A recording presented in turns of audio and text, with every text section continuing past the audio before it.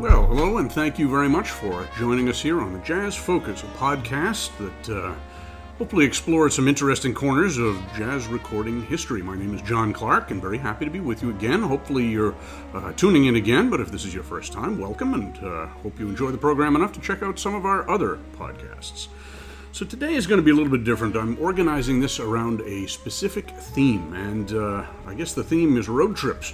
Back in the 1920s, if you wanted to make a recording, or if your band was hired or contracted to make a recording, generally you had to go to where the microphones were, to where the recording studios. And those were, for the most part, up until the late 1920s, in major centers like New York, Chicago. There were a couple of little regional places like Richmond, Indiana, which had the Gennett recording studios, and places like that. So you had to travel if you wanted to make recordings.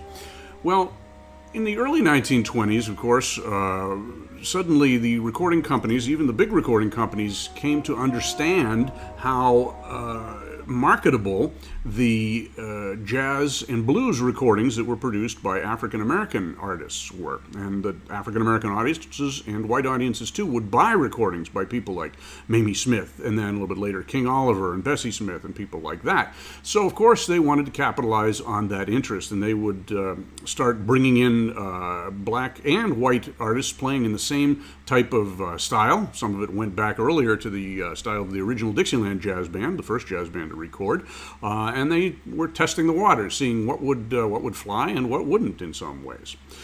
1920 was the year that we usually think of as the beginning of the race records industry, and that was because Mamie Smith was given the opportunity to make a recording. And she was an African-American cabaret vaudeville theater singer who could sort of give you an impression of a blues singer. And her mentor, Perry Bradford, basically talked his way into the OK recording studios in 1920 and got Mamie Smith a recording date. If you want to read all about that, very interesting period, you can read Perry Bradford's autobiography or Willie the Lion Smith's autobiography, or any collection of blues pieces as well. So when she recorded the Crazy Blues in August of 1920, interestingly, almost exactly 100 years from when I am doing this podcast right now, it was tremendously successful. It supposedly sold about 75,000 records in the space of a month, which was unheard of at the time. So naturally, recording companies wanted to duplicate that success. One of the recording executives, or the field executives, I guess, at OK Records at the time was a man named Ralph Peer. Now, Ralph Peer is one of the more significant non-musician, non-singer people in American music.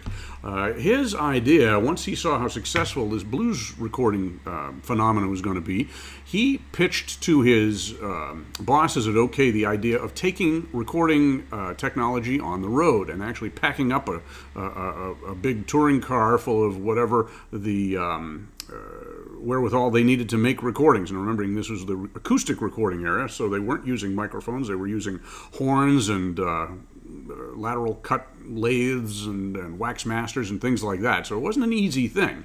So what he would do is he would go to various locations for sometimes a couple of weeks, and he would record and make test recordings of the local talent and send the masters back to OK, and they would cut records that would then get sent to the area where they were recorded, and they'd see how well they did. And by and large, they did quite well, because these little road trips and tours that Ralph Peer started doing in 1924 very quickly became common practice, not only with OK Records, but with Columbia, with Victor, Vocalion. All these different companies would go on these kind of ethnological field trips in the 1920s, and some of the most interesting jazz and blues and country recordings we have come from those trips. Ralph Peer became a foundational member of the country music and hillbilly music industry as well, for the same reason. He went off into the country and, sometimes against his own better judgment, recorded some of these country singers and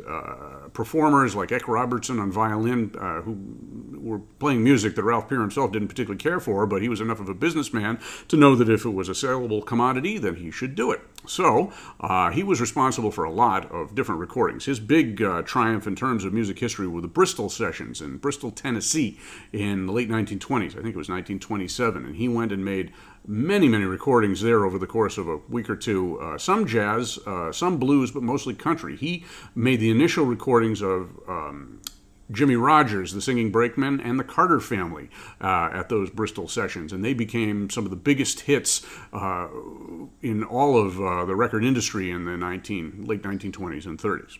Anyway, we're getting off track here. What we're going to do today is we're going to listen to some of the music that was recorded by Ralph Peer on two of his field trips to New Orleans. Now, New Orleans was even in 1924-25 looked at as being a cradle of jazz.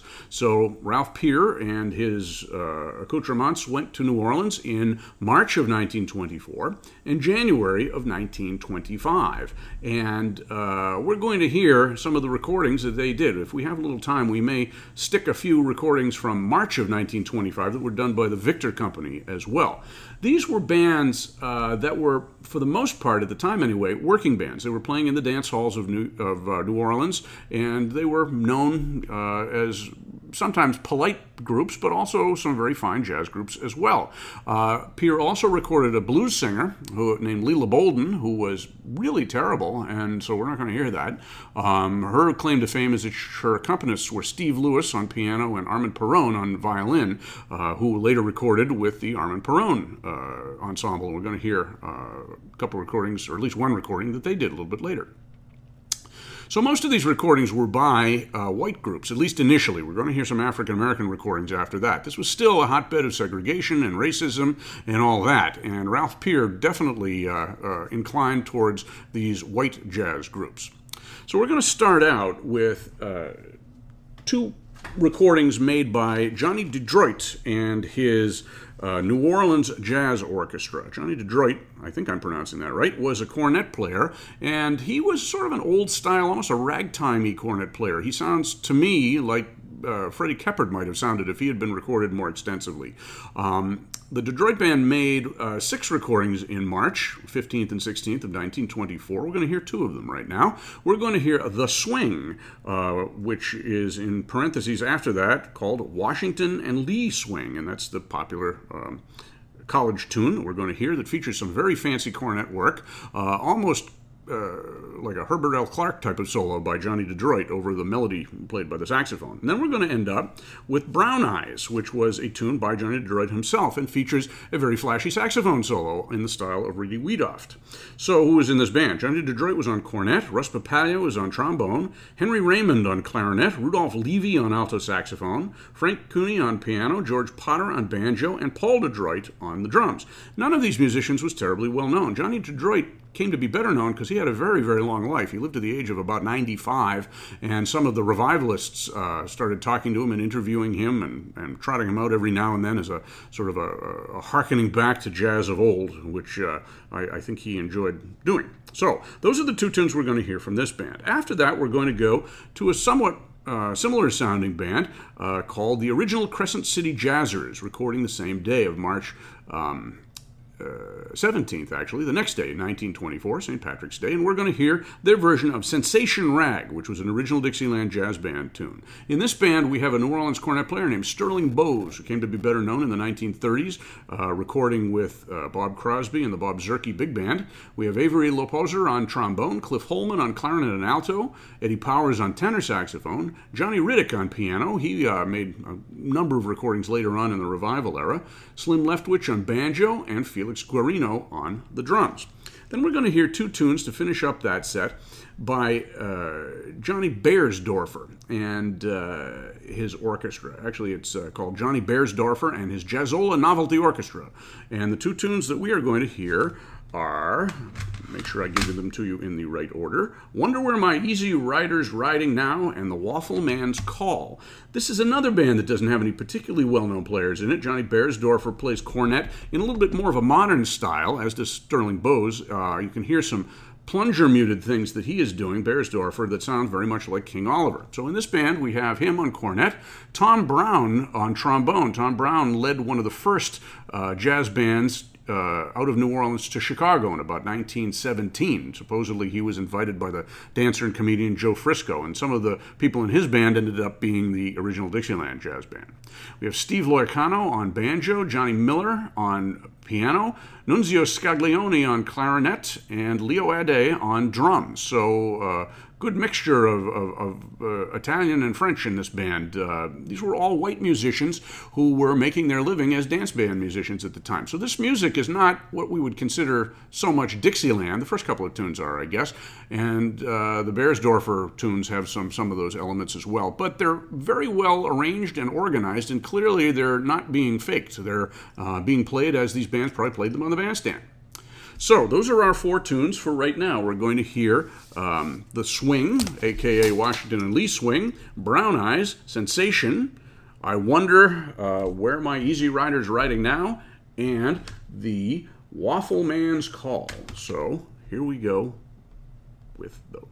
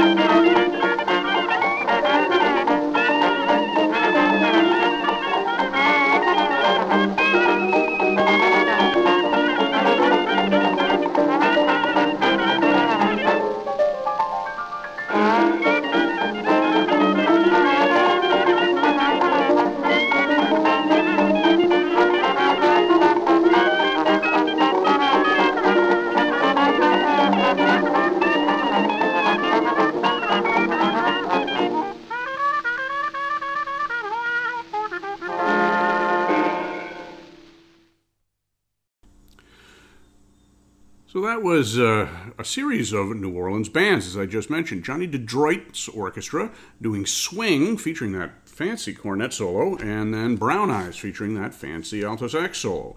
None of these bands, at least so far, had any really first-rate soloists or anyone we think of as being a first-rate soloist, but some very good ensemble players and some good musicians as well.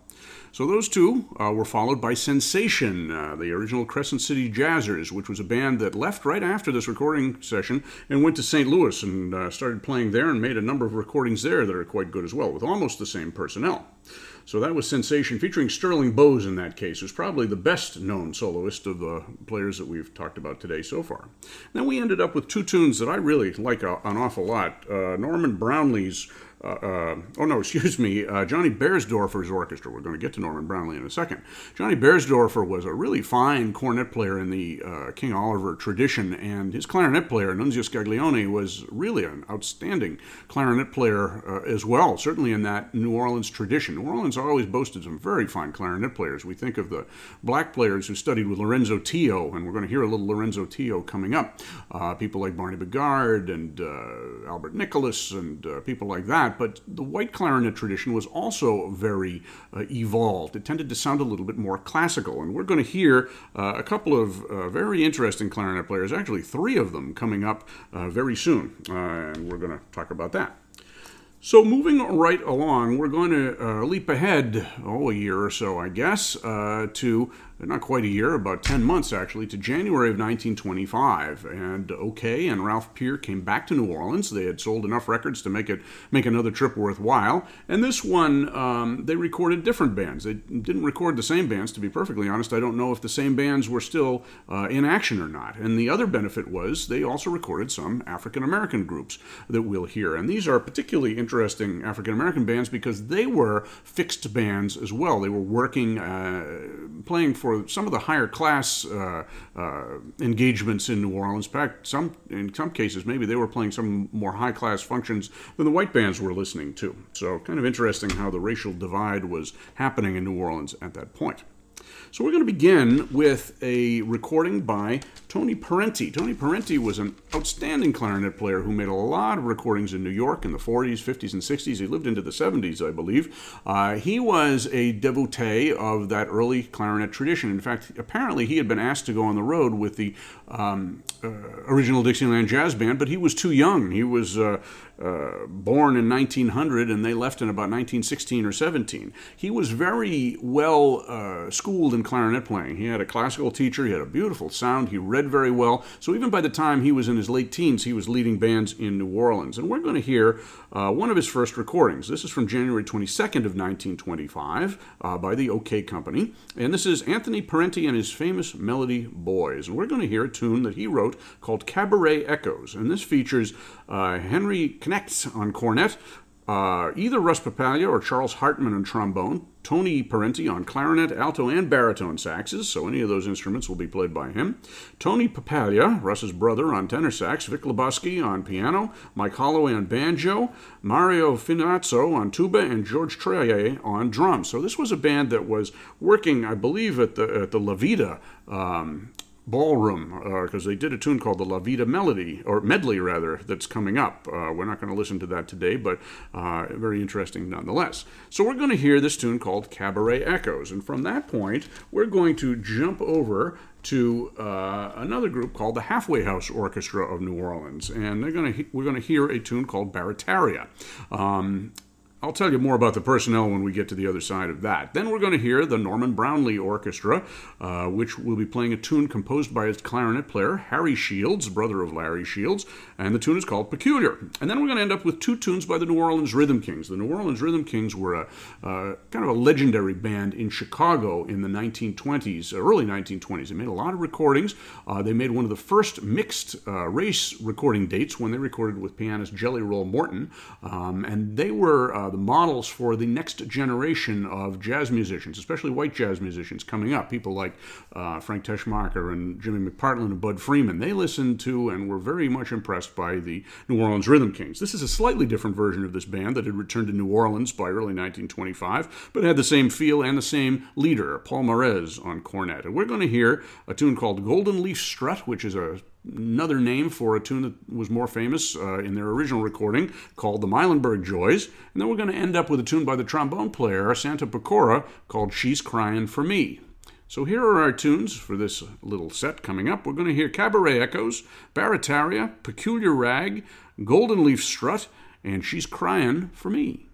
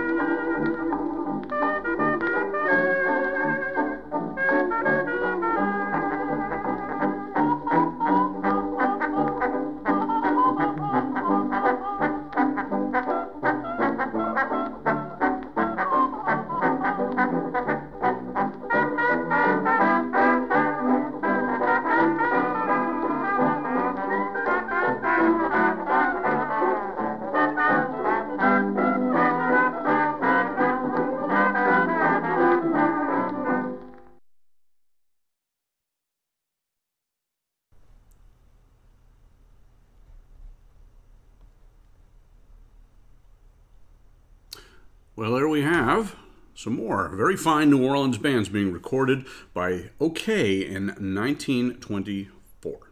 And 1925, for that matter. So we started out with the Cabaret Echoes by Anthony, a.k.a. Tony Parenti, and his famous Melody Boys. I told you the personnel on that. That really featured Parenti on clarinet. Had a beautiful, beautiful sound. And again, he was only about 24, 25 years old at that time. And after he left New Orleans, he went to New York. He played with a number of bands. Ted Lewis's band, a lot of studio bands. He was a very good reader. He made quite a few recordings in the early 1930s and ended up playing on 52nd Street in some New Orleans-style bands, Dixieland bands, what have you. And that's really how he came to be best known. He was a big devotee of early ragtime as well, and he did some fine recordings on the Circle label of ragtime tunes, just clarinet and piano and drums and sometimes some horns as well. So following that, we went to Barataria, which was the Halfway House Orchestra of New Orleans. The Halfway House was a dancing establishment that had a band that sounded like this one. This was actually a group that had some elements of the New Orleans Rhythm Kings to it. We're going to hear the New Orleans Rhythm Kings, and after that, we just did hear two sides by them. As I said, they were active in Chicago in the early 1920s. The trumpeter, cornet player, Paul Morez, who was the leader, and the clarinet player, Leon Rapolo, returned to New Orleans, I think early in 1925 or late 1924.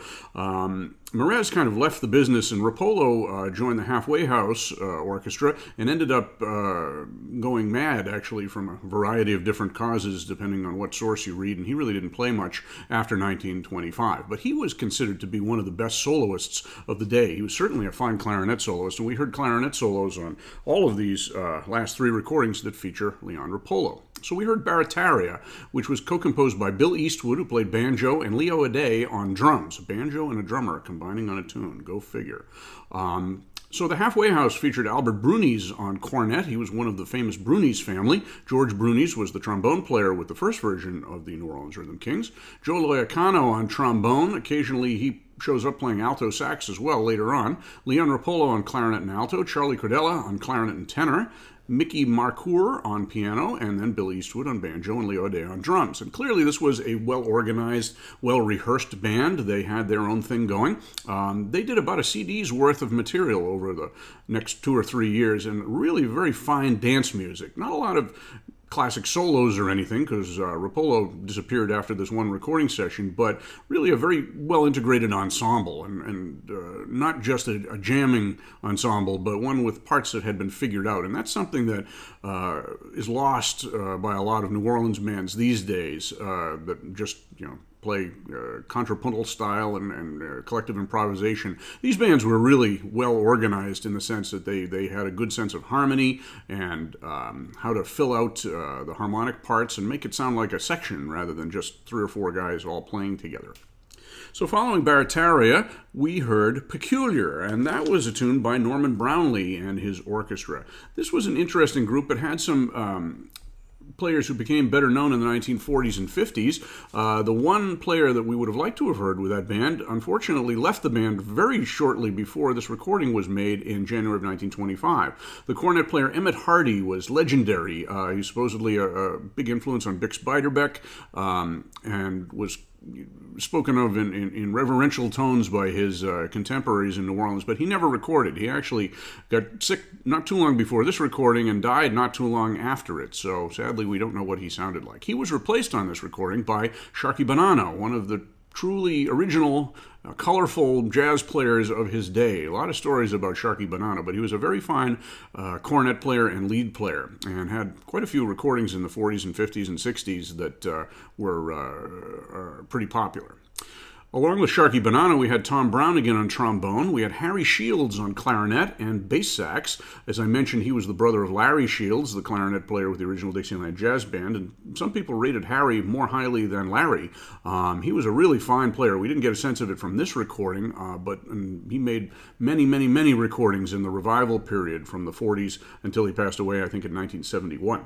So, very fine player. Hal Jordy was on alto sax, Howard Martin was on tenor, Berman French on banjo, Alonzo Crumby on drums, and the leader, Norman Brownlee, on piano. And that was from January 23rd of 1925.